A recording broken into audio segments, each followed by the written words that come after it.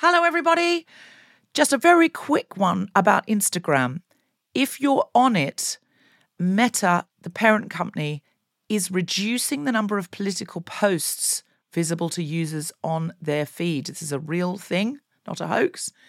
So go to your Instagram profile, tap the 3 horizontal lines in the top right corner to open the Settings tab, scroll down to What You See, click on Content Preferences, open Political Content, and turn on Don't Limit Political Content. That's an option. Otherwise, you won't see almost anything we post because we are deemed political.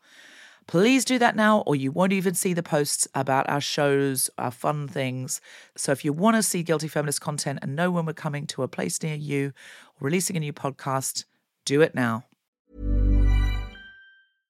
Hey, I'm Ryan Reynolds. At Mint Mobile, we like to do the opposite of what Big Wireless does. They charge you a lot, we charge you a little. So naturally, when they announced they'd be raising their prices due to inflation, we decided to deflate our prices due to not hating you. That's right. We're cutting the price of Mint Unlimited from $30 a month to just $15 a month. Give it a try at mintmobile.com/switch. $45 up front for 3 months plus taxes and fees. Promo rate for new customers for limited time. Unlimited more than 40 gigabytes per month. Slows full terms at mintmobile.com. Mom deserves better than a drugstore card. This Mother's Day, surprise her with a truly special personalized card from Moonpig. Add your favorite photos, a heartfelt message, and we'll even mail it for you the same day, all for just $5. From mom to grandma, we have something to celebrate every mom in your life. Every mom deserves a Moonpig card. Get 50% off your first card at moonpig.com. Moonpig.com. Hello. Hey. Beck, I'm so sorry I'm late. That's all right. I was just writing stuff. It's been You're being such prepared. a week with stuff. You're being prepared for the show you host. It's just been a real week. Oh my God, can we turn this light down? I look so bad. Oh, mate. God, I mean, I've just look backlit myself, but horrendous. this cupboard is It's too... like a ring light, but it needs to go down because it's really not doing me any favours at all. I'm sorry, I'm a feminist, but I cannot. Oh my God, where is it? Tom, is this on like this? We're not recording the... Are we recording the video? I think it was the audio. But I double checked because I was like, Okay, do you need fine. me to put up a background or anything? And he was like, no. And I was like, cool. Oh, okay, all right. Let's just do this.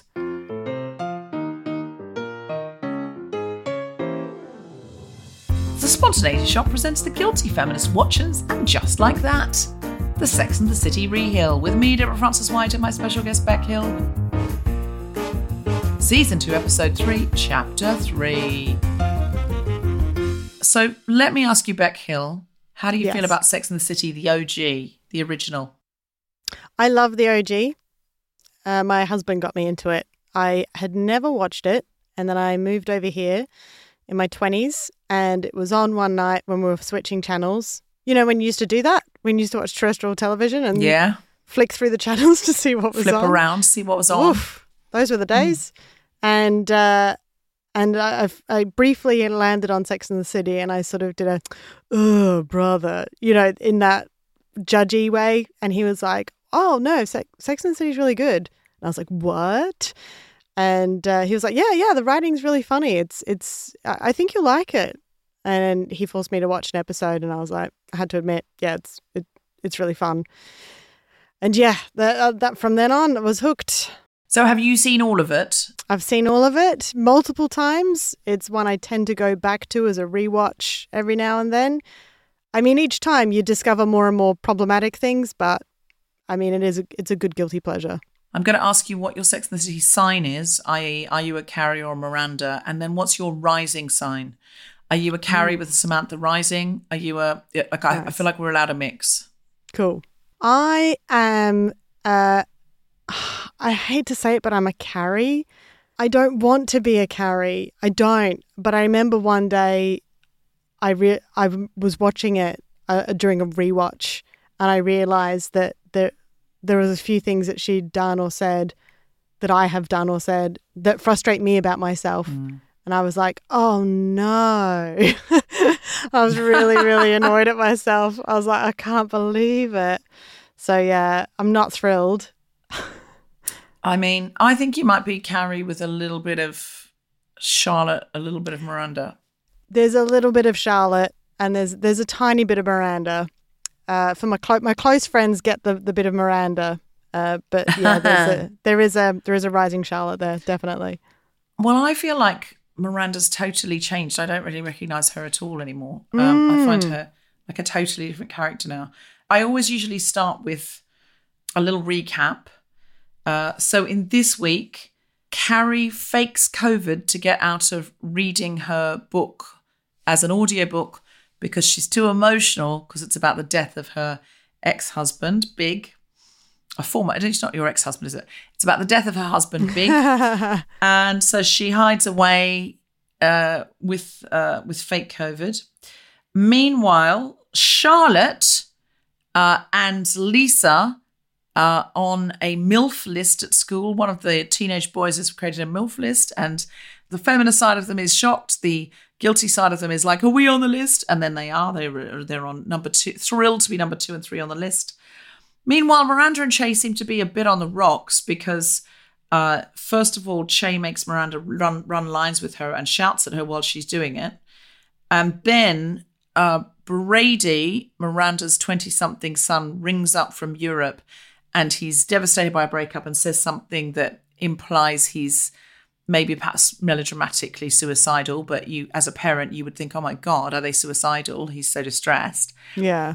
And so she leaves her phone on in the taping of Che's sitcom. Mm-hmm. And the phone goes off. And when Miranda tells Che, well, my son indicated he was suicidal and I really felt I couldn't turn the phone off, Che shouts at her, you ruined my family scene. And Miranda said, I've got my own family scene going on and it's real. Meanwhile, Seema's Birkin was stolen, but recovered. And that's quite the plot line there. Yeah, really, like she lost it and then found it again. Really It's unnecessary. not clear what that was about or for. There's a lot of these story fragments that go on in this new reboot. We don't always know why things happen. And there isn't a consequence for everything. Like Miranda goes in a previous episode, she goes in one of those isolation tanks and slips out of it. And you see her fully naked. Yeah. And you think normally if an actress is going to do full frontal nudity, there's got to be a real point to that scene. But it didn't seem to go anywhere. There was no reference to it. She didn't really tell anybody. It just She's was full a sort of clowny. slapstick moment. She's gone full clowning in this season. Which, look, if that's what Cynthia Nixon has said, I want to do more of that, sure. But it doesn't feel like it's I for mean, any particular reason. It's got to be grounded in something though, hasn't it? I feel like, because when she did her back out in Sex and the City, and we don't see everything there. Yes. We don't see full frontal, but she's naked and Carrie has to send Aiden round to help. And Aiden has to pick her up in a towel because she's hurt her back. And that's sort of a close clowny type thing because she's lying on her back, prostrate on the floor, unable to move. And then, her friend's boyfriend is there and that's embarrassing and all this sort of thing. And that had a purpose. That drove the narrative. It drove the plot. Whereas this, it just felt like it was to show that she's not in her comfort zone anymore. Element. Yeah. Like the plot. Yeah. The plot is Miranda puts her back out and Carrie sends Aiden. But the story is Carrie and Miranda's friendship is facing a crisis because she says, you don't put me first. For example, you send your boyfriend when I'm naked on the floor and exposed. And there's some of these things that just, someone loses their bag, they find it. Miranda got a tattoo. And I think that was meant to be about her finding herself. Yeah. Oh, like not forgetting herself. But it was, it was unclear because she was saying, I really never want to go back to being a lawyer. But she loved being a lawyer. Like she loved her job, her career. It was so important to her. And I think it's fine to go, I'm past that era in my life where my career was everything. And I need more time for myself. But it was like, I was this just tied to the desk, and for what? And I hated it. And she didn't hate it. No. And it's like she's been replaced by Invasion of the Body Snatchers. Yeah. If Steve had ever spoken to her the way Chase speaks to her, how would she have reacted? Oh, that's the thing. I was listening to your episode with Sarah Barron, wonderful, brilliant comedian, from last week, from episodes 1 and 2.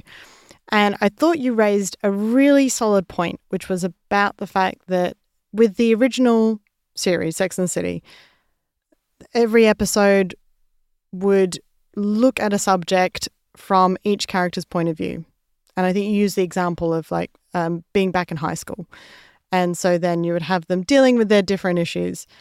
And they don't really do that with this one. And I think they're trying to, but they're also trying to do something that's an overarching narrative, which is not something that's really in their wheelhouse and not something that the audience wants either. I'm not watching because I want to see this long-term story between every single character, of which there are now about 4 times the amount that there used to be. And I think they're just trying to cram way too much. Yeah, there's way too much they're trying to. So we're only getting these little snippets of Miranda. So we're not getting anything of depth. We're not getting any third dimension from her. So that feels like we're not getting 3 dimensions from anyone, really. Even in the most emotional moments with Carrie in this episode, there is no moment where you can sit there in that moment and feel it.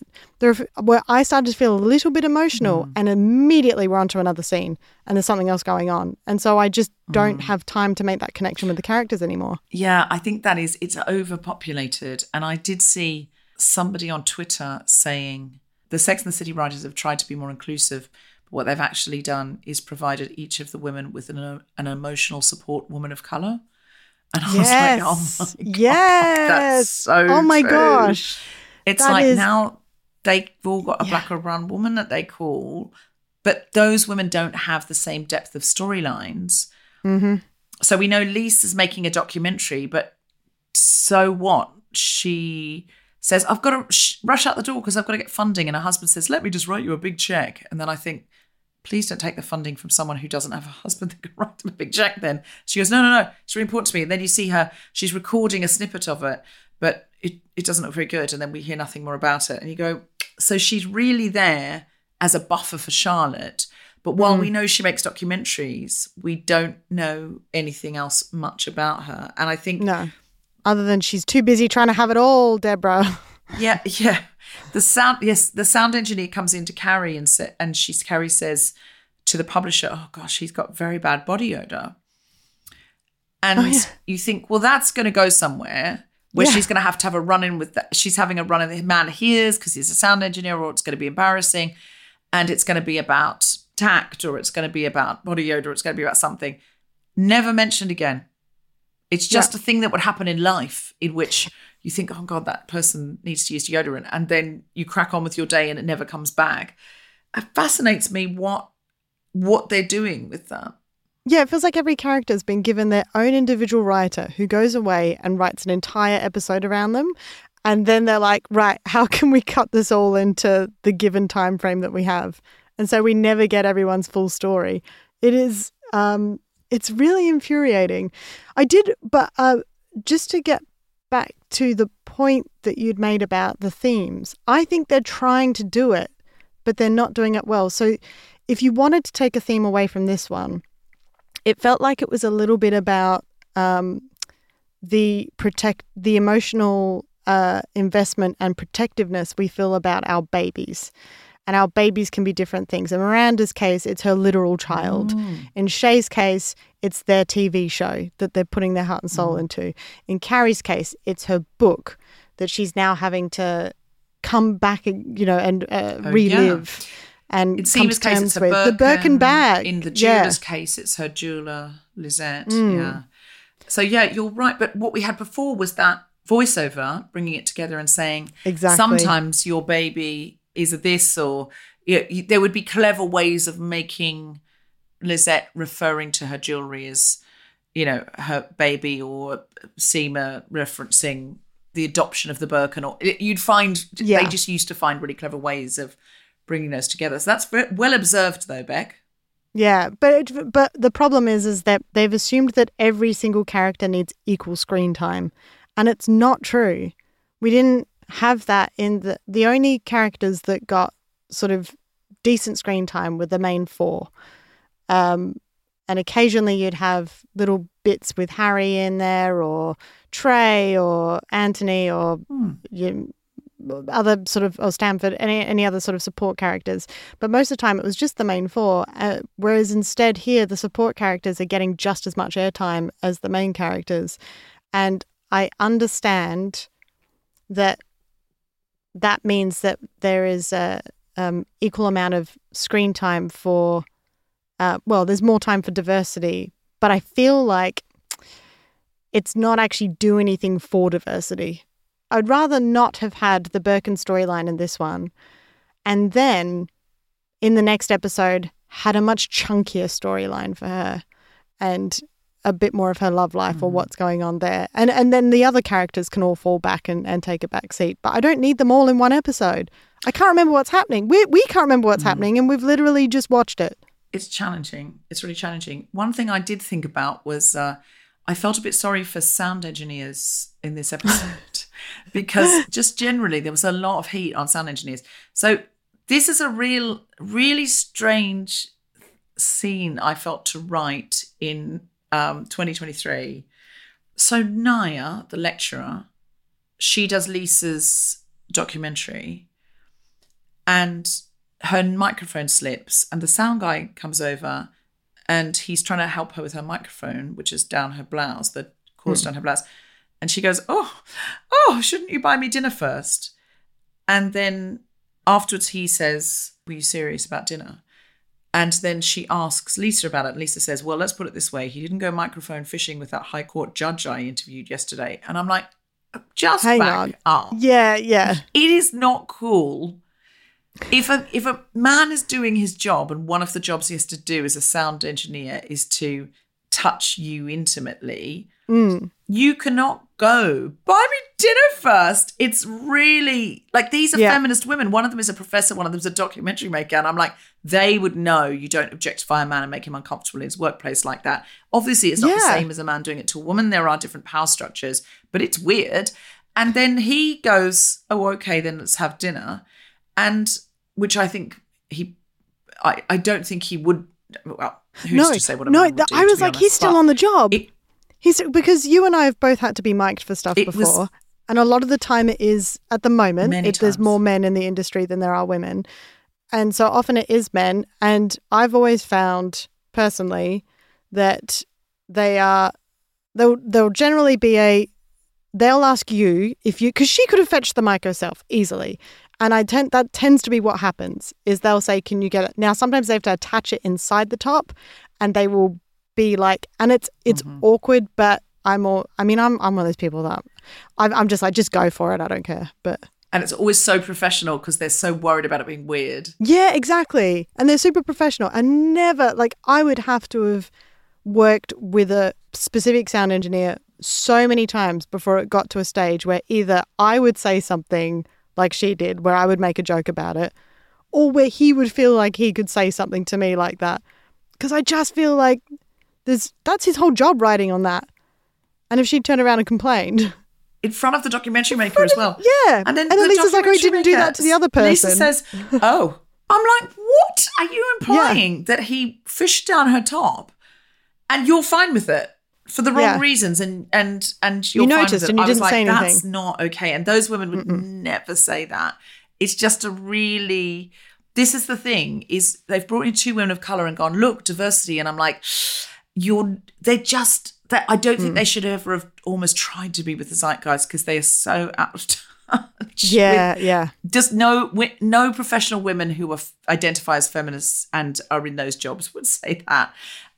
In a million years. Or if they did, they wouldn't say it in the hearing of the man. No.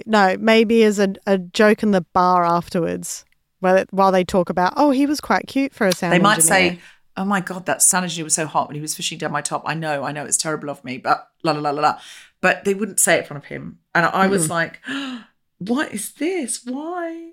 And then the other sound engineer was just told he had bad VO for no reason. Yeah. It wouldn't go anywhere.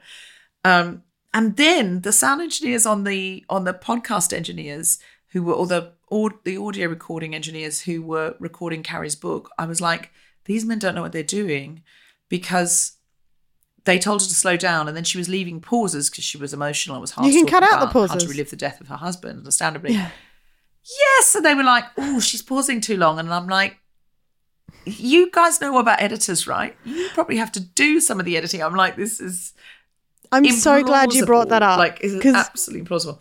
I wanted to ask you, because obviously you've had to do audiobooks of your own books. And I was like, I bet, because I mean, I've done them, but they've been for kids' books. And so obviously there's, it's a little less emotional investment in terms of it. It's not my voice. I'm just reading what happens to the character. But with yours, you've had a personal relationship with what you're talking about.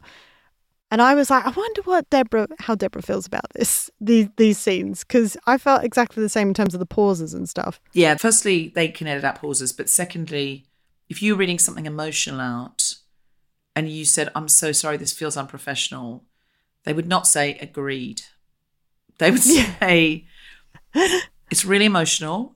The emotion in your voice is wonderful. The audience will really connect with hearing it. Don't try and hide it.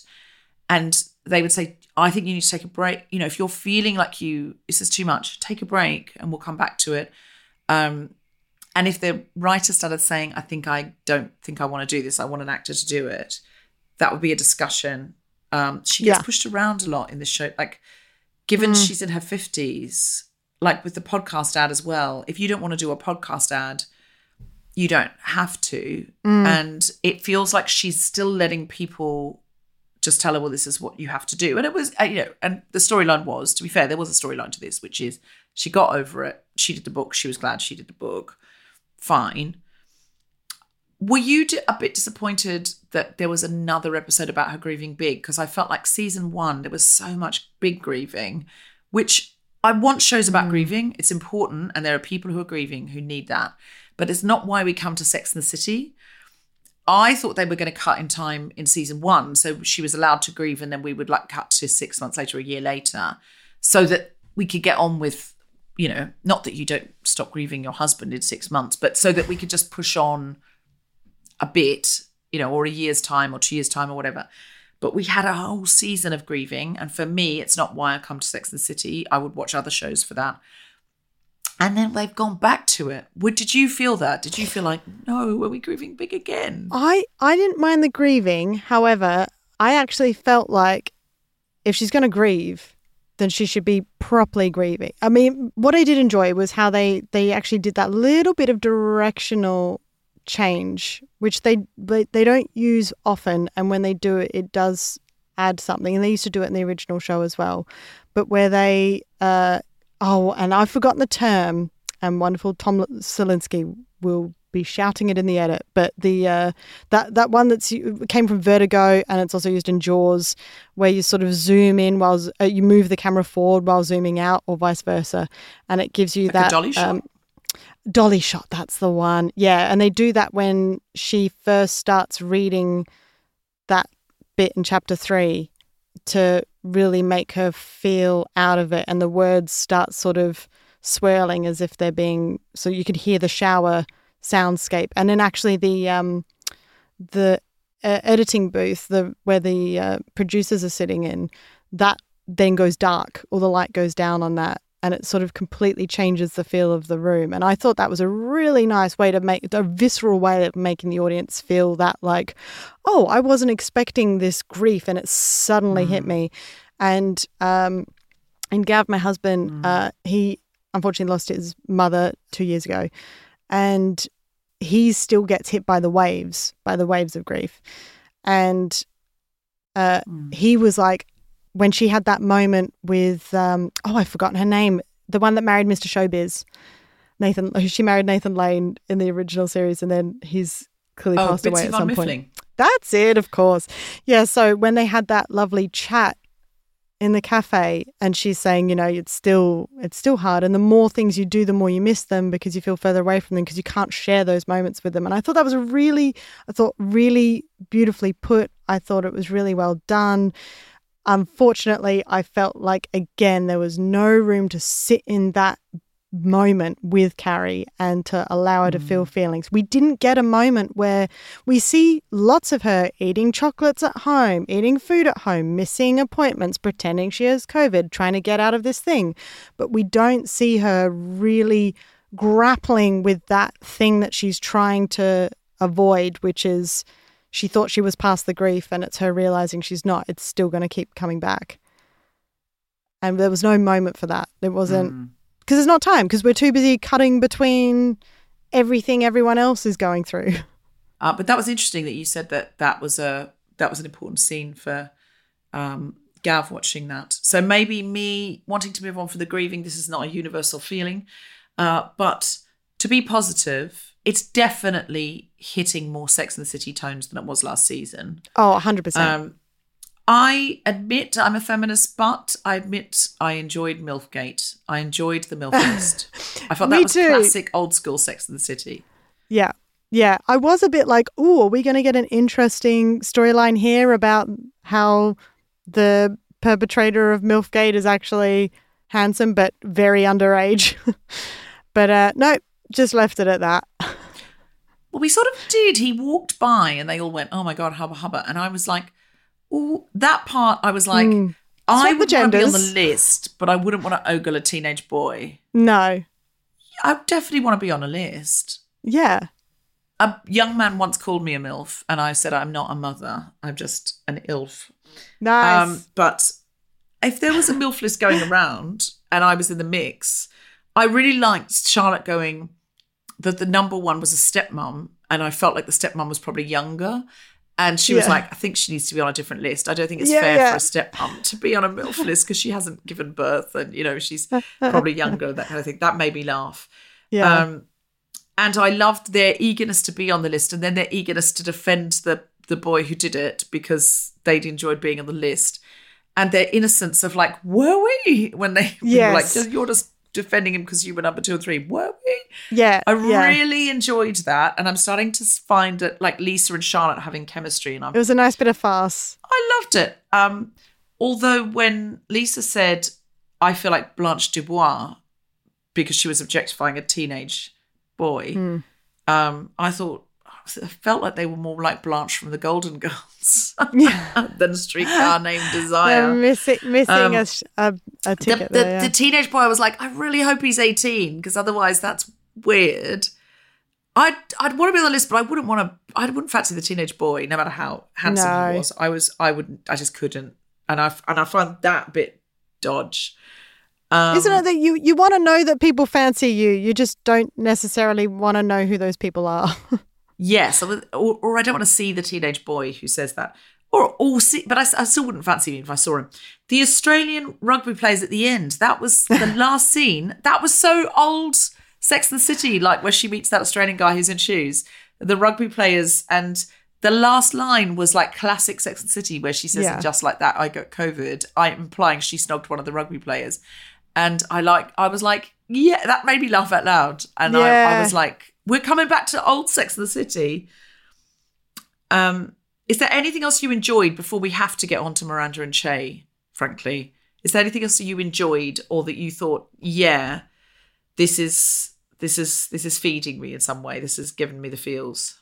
The thing that did make me laugh was like that was the best looking rugby team that I've ever seen. I know a lot of people who've been in rugby teams and they've never looked that spick or met up at a nice restaurant.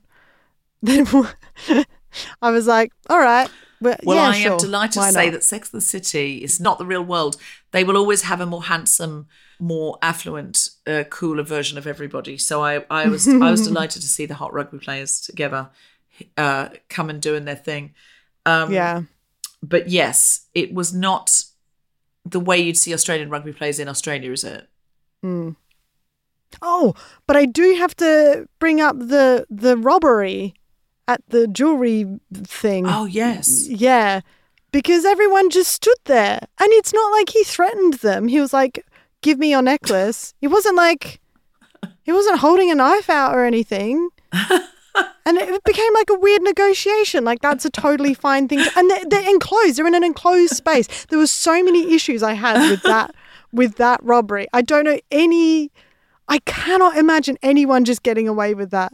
And then she yells COVID, so everyone runs out, except for the guy robbing her. I didn't understand the point of it. You are looking for a point that's never going to be there, Beck. I know. There was no point to it.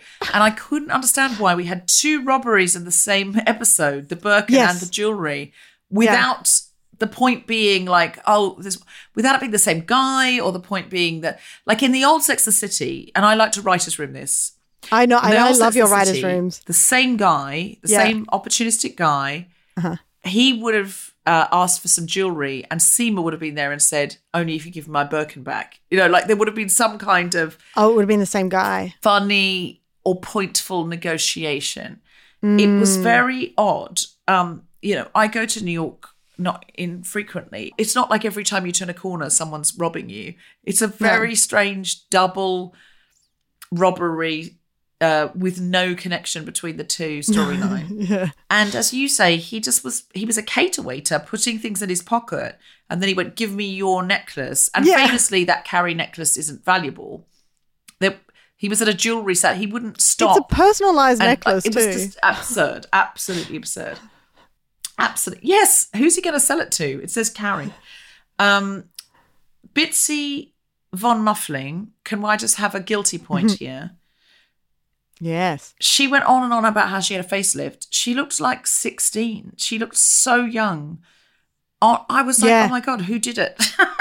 Because she must have really had she's one. barely changed. Because there's no way they can make that actress.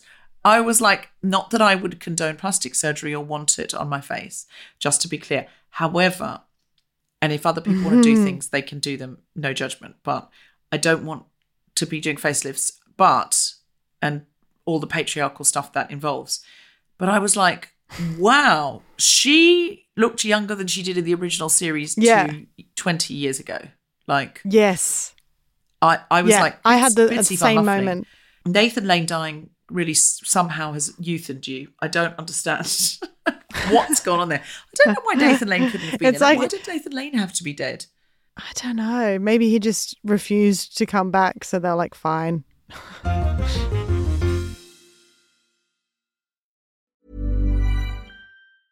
Small details are big surfaces. Tight corners are odd shapes. Flat, rounded, textured, or tall. Whatever your next project, there's a spray paint pattern that's just right. Because Rust-Oleum's new Custom Spray 5-in-1 gives you control with 5 different spray patterns. So you can tackle nooks, crannies, edges, and curves without worrying about drips, runs, uneven coverage, or anything else. Custom Spray 5-in-1. Only from Rust-Oleum. This is Paige, the co-host of Giggly Squad, and I want to tell you about a company that I've been loving, Olive & June. Olive & June gives you everything that you need for a salon-quality manicure in one box. And if you break it down, it really comes out to $2 a manicure, which is absolutely insane. It's also so easy to get salon-worthy nails at home with Olive & June. The difference between how your nails used to look when you did them yourself and now with the Mani system is a complete game changer. The best thing about Olive & June, too, is it's a quick dry. Dries in about 1 minute, lasts for 5 days, and full coverage in up to 1 to 2 coats. Visit oliveandjune.com/perfectmani20 for 20% off your first system. That's oliveandjune.com/perfectmani20 for 20% off your first system.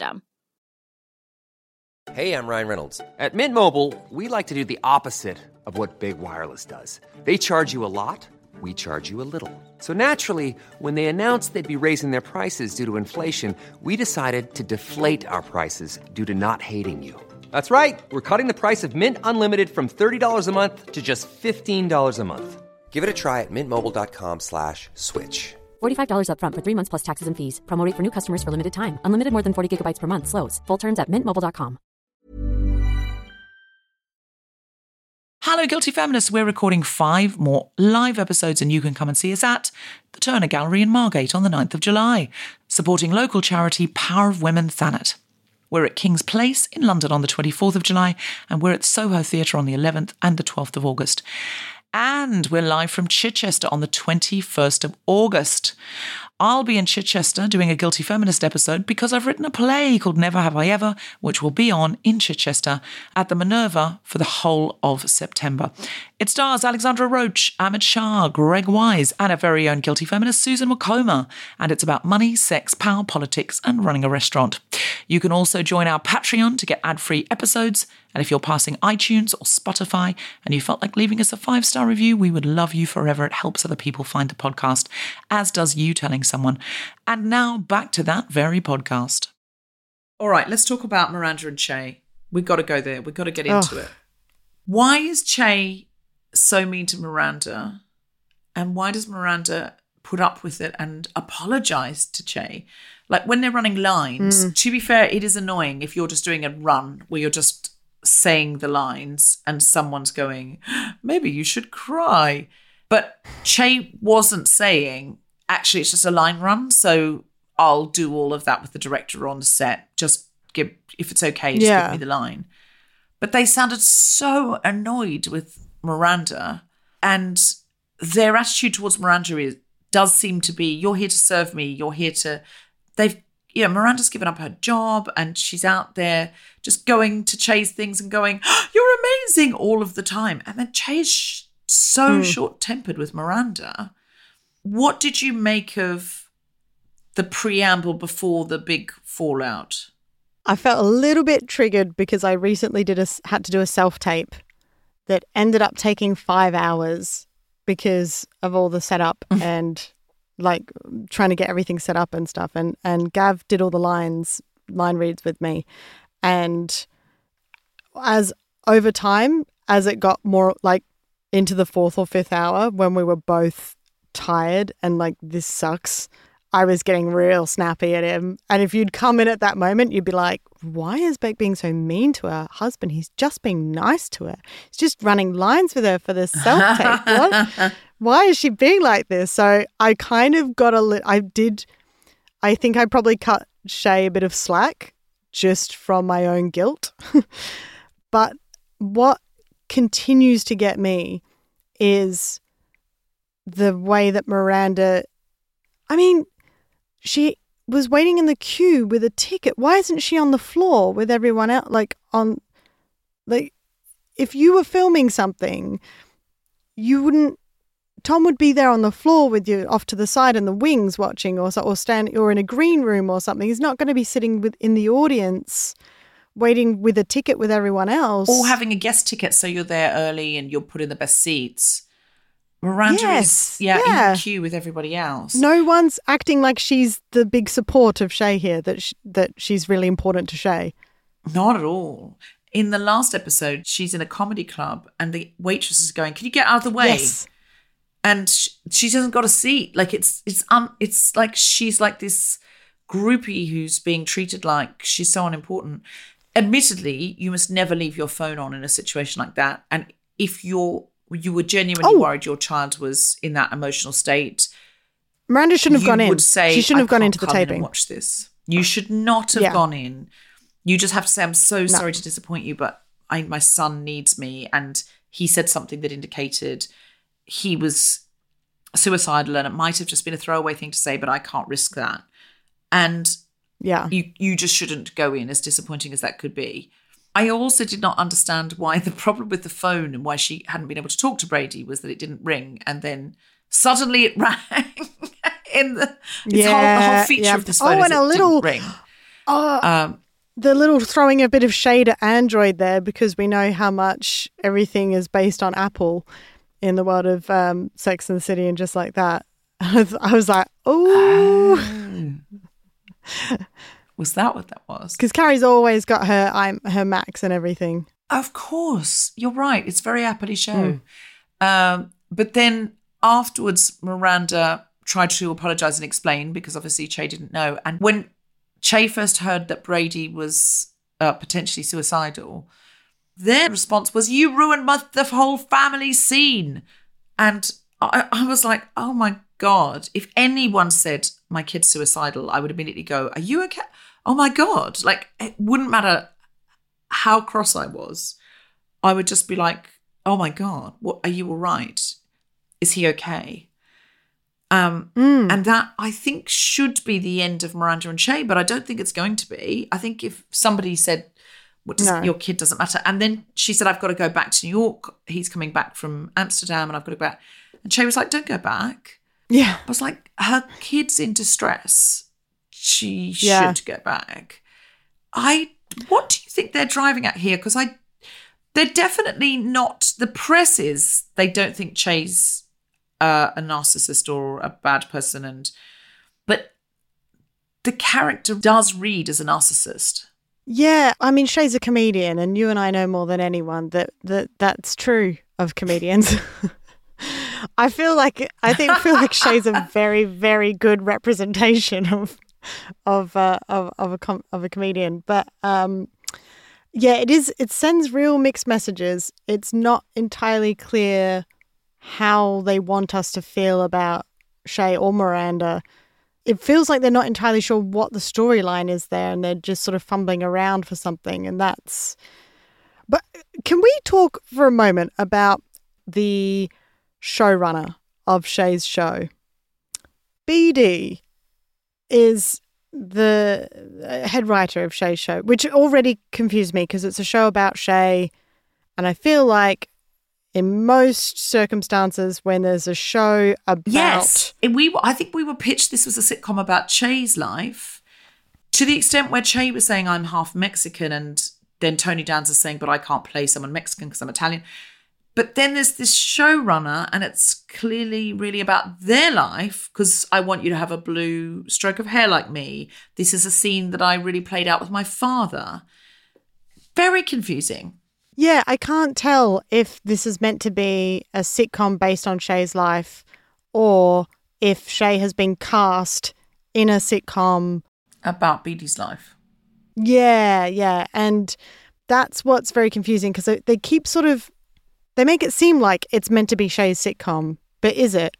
That's what's unclear. And that would clear everything up, I feel, because if Shay's just frustrated because they feel like they need to do this to get seen and get out there, but they're having to compromise on who they are because they're worried that, they're not, as BD says, they're not an actor, they're a comedian. Like, that's, like, I kind of understand that. But if it's Shay's life, then surely Shay, to an extent, has this... I don't understand why Shay's not the main writer on it. Shay writes all their own material, and they would have been pitching it. All I can assume is that some exec has gone, oh, we'll pick it up if there's a different showrunner attached. But the fact that, oh my gosh, when BD starts yelling out, and it's like, they're like, oh, we're never going to get this scene again because the emotion's gone, and Shay's not an actor, they're a comedian. And I was like, BD is awful. What an awful person. In front of the Get rid of them. Absolutely. How would you awful. feel, Beck, if you were in someone's sitcom, and you and I are both mostly known as comedians, but we sometimes do some acting, right? How would you feel if I was the showrunner and I'd said, Beck, I really want to cast you in this show. I think you'd be great. We're both Australian. I think I've written this really about my life, but I'd like to cast you in it. And you went, great, Deb, yeah, I'd love to be in your sitcom. And then a phone went off in the crowd while you were doing a really good job on an emotional scene. And instead of de-escalating that and go, okay, well, it's the director's job to take it again from the top, get the emotion back. Obviously, I'd be a bit stressed, be a bit disappointed that the phone got off. But if I turned to the audience and went, we will never find the emotion again because Beck Hill is not an actor. She's only a comedian. And you, lady with the phone, have ruined it and caused this big scene. How would you feel about me? I mean... I tell you what, you'd definitely get an emotional scene after that, because I would be in tears like that. I would absolutely, on the spot. And then you wouldn't get the scene because I'd be crying through the whole thing rather than on cue. It's so humiliating. Don't hire someone if you don't think they're a good actor. They might not be known as an actor, but also... they were doing fine. Like it was not well written. It was full of cheesy jokes about cannoli and stuff. Given that, they were doing fine with it. But we'd already heard in the kitchen that Che hated the scene, didn't like the fact that they were expected to cry because they thought it sounded like being non-binary was tragic, even though I didn't think that was the scene was more about the dad accepting the kid and not being a bit of a boomer, not being down with it. Yeah. But it ultimately and all the emotions associated with that communication. Yeah. Yeah, that's what it was about. And therefore you crying because your dad's trying to accept you, or you hate the fact that this conversation even needs to exist because why can't it just be me and all of that. That's, to me, what the tears were about. But also, Che does not respect BD as a writer because Che said BD's put all these bad they-them jokes into the script and they've had to ask them to take it out. They've told them, they've given them loads of notes. Meanwhile, BD's standing there by the camera, mouthing the lines. Yeah. Oh my God. Don't do that. Don't stand there mouthing the lines and looking like, oh, my writing's amazing when it clearly is clunky as fuck. I am fascinated by the whole Che BD relationship. I just want that I feel, and again, you and Sarah were chatting about this last time with the Wexlers. They could have their own show. I could watch a spin-off on Che's. I think Che is a fascinating character. I loved the bit in the previous episode where Miranda was worried that because Miranda tried to hug them and they didn't want to be touched, and Miranda took that as a sign of like, oh, they're not interested in me. But it turned out that they were having pressure put on them to lose weight. And I thought that was a really, really not like a really believable twist and a really relatable thing of that sort of when you feel self-conscious about something and you know you shouldn't care about it, but you do, and you're trying to hide the fact that you care about it because caring about it goes against what you believe in. And I mean, it's the I'm a feminist, and Che is feeling that in that moment. And I thought that was a really powerful scene. I thought it was really good.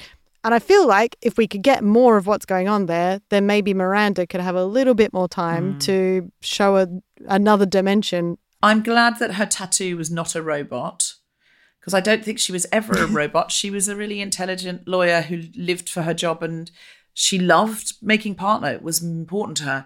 But she just got MH on her wrist in the end, which was her initials. I feel like she's going through some massive midlife crisis that is just like off the scale. And hopefully she'll come out of it. Do you have any tattoos, Deb? I don't. Do you have any tattoos? I do. I had my midlife crisis tattoo earlier this year. I went for something very simple. I've got a very small triangle on my wrist, which represents a play button because I like to play. And my two best friends from Adelaide got the same thing. So we were like, oh, it's the three-sided triangle. But that was it. That's as far as my midlife crisis has gone. I don't think you're in midlife, but I appreciate that you're having a crisis anyway. That's an early midlife. I have thought about getting GF on my ankle for Guilty Feminist because always my whole life I've always thought there's nothing I can commit to. Like when I was 18, I would have got Jehovah tattooed on me if Jehovah's Witnesses were allowed to have tattoos. So I feel like, I don't know that I want any writing on me or drawings on me, but I could probably safely get GF on my ankle now, but I just don't know. But then people might think it means girlfriend. Maybe. They might. So I now think that Miranda should just leave Che and not be going back for more and going, oh, can we not leave it on this yucky moment? I'm like, they've just basically said they don't care about your son or your emotional state with your son. And you've profusely apologized for the telephone thing. And they're trying to influence you not to go back to see your son, to stay with them while they make a TV show. And you're still going, the TV show's going to be huge. It isn't going to be huge. It's terrible. I really need Miranda to be Miranda again because she would walk away from Steve for any one of these behaviours. So I am not loving this at all. And I also want Miranda to be back in New York. I really, really do. Yes. I'm going to be interested to see how Miranda deals with this heartbroken son and where that might take us, because we've never seen her have a good bond with Brady. In season 1, we saw Brady having a lot of sex in the house, quite ostentatiously. So I'm looking forward to that. I am looking forward to Aiden coming back. When is Aiden coming back? Yeah. I don't want that back. I don't want that back. I do want ostentatious sex with Aiden back. Please bring that back now. And I do not want Naya to be going out with a sound engineer who has gone fishing down her top. Awful. I want more MILF list style content, honestly. That's probably... I just feel like that kind of fun, playful, naughty, that's something that kind of feeds the ego, but it's not feminist. It's Sex and the City. Yeah. I wonder if they'll bring up what happened in the Middle East in the second film. Where they met in a market and he was carrying a Persian rug. Yes. They had a quick snog and then she had a massive meltdown. Or are they just going to pretend it never happened? I think they're gonna springboard off that. I think he's going to be divorced and he's going to say, "I never stopped thinking about that kiss. My marriage wasn't right, or we grew apart, or whatever. Raised the kids, and now I keep thinking about you in that kiss in the market, in the terrible second movie." And hopefully she's going to go, "I thought about it too, but only after my husband died, because, I liked him." I want more Anthony. That's what I'm looking forward to. I want more Anthony. He's the I feel that funnest because character. we've lost Miranda's lost her spark. Anthony's the only real sort of Saki character that we've got left. I mean, proper Saki character. And he has been severely underused these first 3 episodes. I want more. We've lost Samantha singers. We've lost Miranda singers. We need Anthony. Anthony makes me laugh out loud every episode he's in. I love him. We've lost Stanford. Literally all we have left. I would 100% say smaller cast and big up Anthony's role. I would think it would have been quite radical if they'd let Anthony be Samantha. They'd let him sit in that 4th seat. Yeah. And let him do the Samantha shagging everyone. Yeah, it would have filled those shoes easily. But given that's where we're at, I like to look at parallels between the old show and this show. Did Seema's Birkin remind you of anything from the original series? Ooh. I mean, I remember the one that Samantha was on the waiting list for and pretended it was for Lucy Liu. That's right. Is it the same one, and Samantha but in had yellow? Her Birkin bag stolen. Parallels. Samantha had her Birkin bag stolen, but by Lucy Liu, not by somebody coming by and mugging her. She never got it back. Also, it's a bright yellow bag. Someone would have seen it for sure. I mean, I'm going to say yes. It also reminded me of a fashion mugging. Do you remember when Carrie was mugged in the street in the OG, but not for a bag? Yes, for her shoes. They stole her shoes. That's right. They stole her Manolo Blahniks. So I thought this storyline was kind of a combination of the mugging of Carrie's Blahniks and the loss of Samantha's Birkin. I think it reminded me of them going to LA before and Miranda thinking she was an LA person and then dating an LA man. Yes. Who was previously New York man and going, "It's not for me," and leaving. I mean, he just chooses food and spits it back out. That's right. That's right. But also reminded me of Carrie going, "I got to get out of Paris now." Like it just felt like she had to leave LA. And I fully suspect now that she's going to come back to New York and this tattoo is going to mean, I hope, a bit like the tattoo's like Carrie's necklace to me. It's an ident of her own name. But on her. It's the Carrie necklace but branded onto her. I would have loved them to go and get their initials tattooed together. Because if she was like prevaricating, going, "Oh, I can't do it," and Carrie's like, no, you're going to want to get it taken off, don't do it. I think a lovely twist at the end would have been Carrie and Miranda coming out of Tattoo Parlor together, and they've both had their own initials branded on them, I think, or tattooed on them. Yeah. Those were the parallels I saw. I didn't see any fashion Easter eggs in this one. So if anybody's got any fashion Easter eggs, like I often do those where I can see parallels. Please write into guiltyfeminist@gmail.com and we'll read them out on the next episode.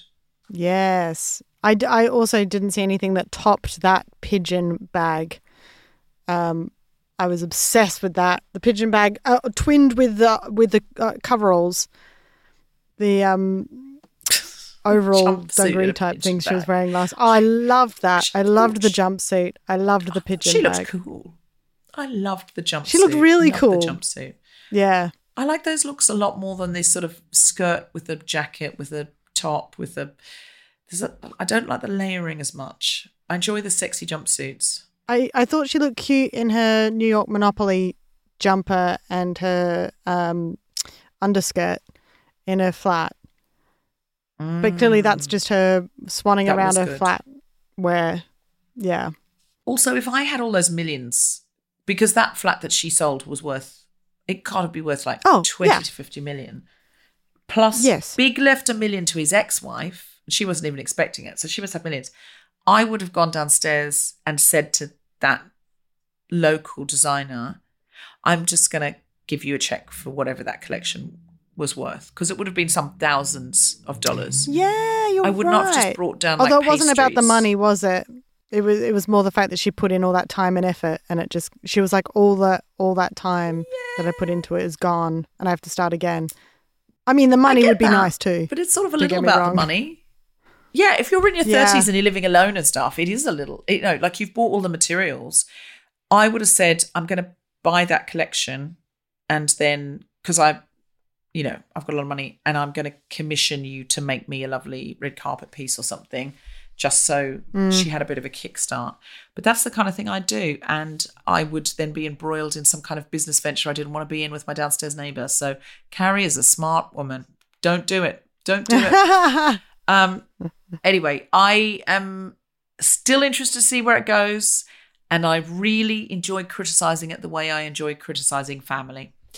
So I've loved criticising Sex and the City with you today, Beck Hill. Thank you so much for coming. Thank you. Thanks for having me. Beck, have you got anything to plug? People can find me on social media. I'm Beck Hill Comedian, or Be Chill Comedian if you read it wrong. And I'm also on a podcast called A Problem Squared with a mathematician called Matt Parker, and we solve people's problems. He does the mathematical ones and I do the interesting ones. That sounds like an absolute delight. If I have any mathematical problems or emotional problems, I'll send them right in. You'll be surprised how often they cross over. I'd never realised your name is also Be Chill. That is a great Edinburgh show. I think your next Edinburgh show should be Beck Hill Be Chill. Oh, it's in the back pocket. It's just waiting for it one day. I'm absolutely it's my DJ name. Excited and delighted by that idea. Thank you so much, Beck Hill. And tune in next time for our Guilty Feminist Watchers and Just Like That podcast. See you soon. You have been listening to the Guilty Feminist Watchers and Just Like That with me, Deborah Francis White, and my very special guest, Beck Hill. The producer for The Spontaneity Shop was Tom Selinsky. The Guilty Feminist is part of the Acast Creator Network, and Just Like That is on Max in the United States and Sky Comedy and Now in the UK. See you next time for episode 4.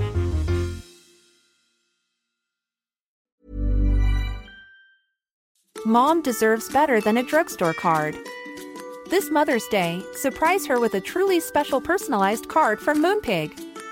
Add your favorite photos, a heartfelt message, and we'll even mail it for you the same day, all for just $5. From mom to grandma, we have something to celebrate every mom in your life. Every mom deserves a Moonpig card. Get 50% off your first card at moonpig.com. Moonpig.com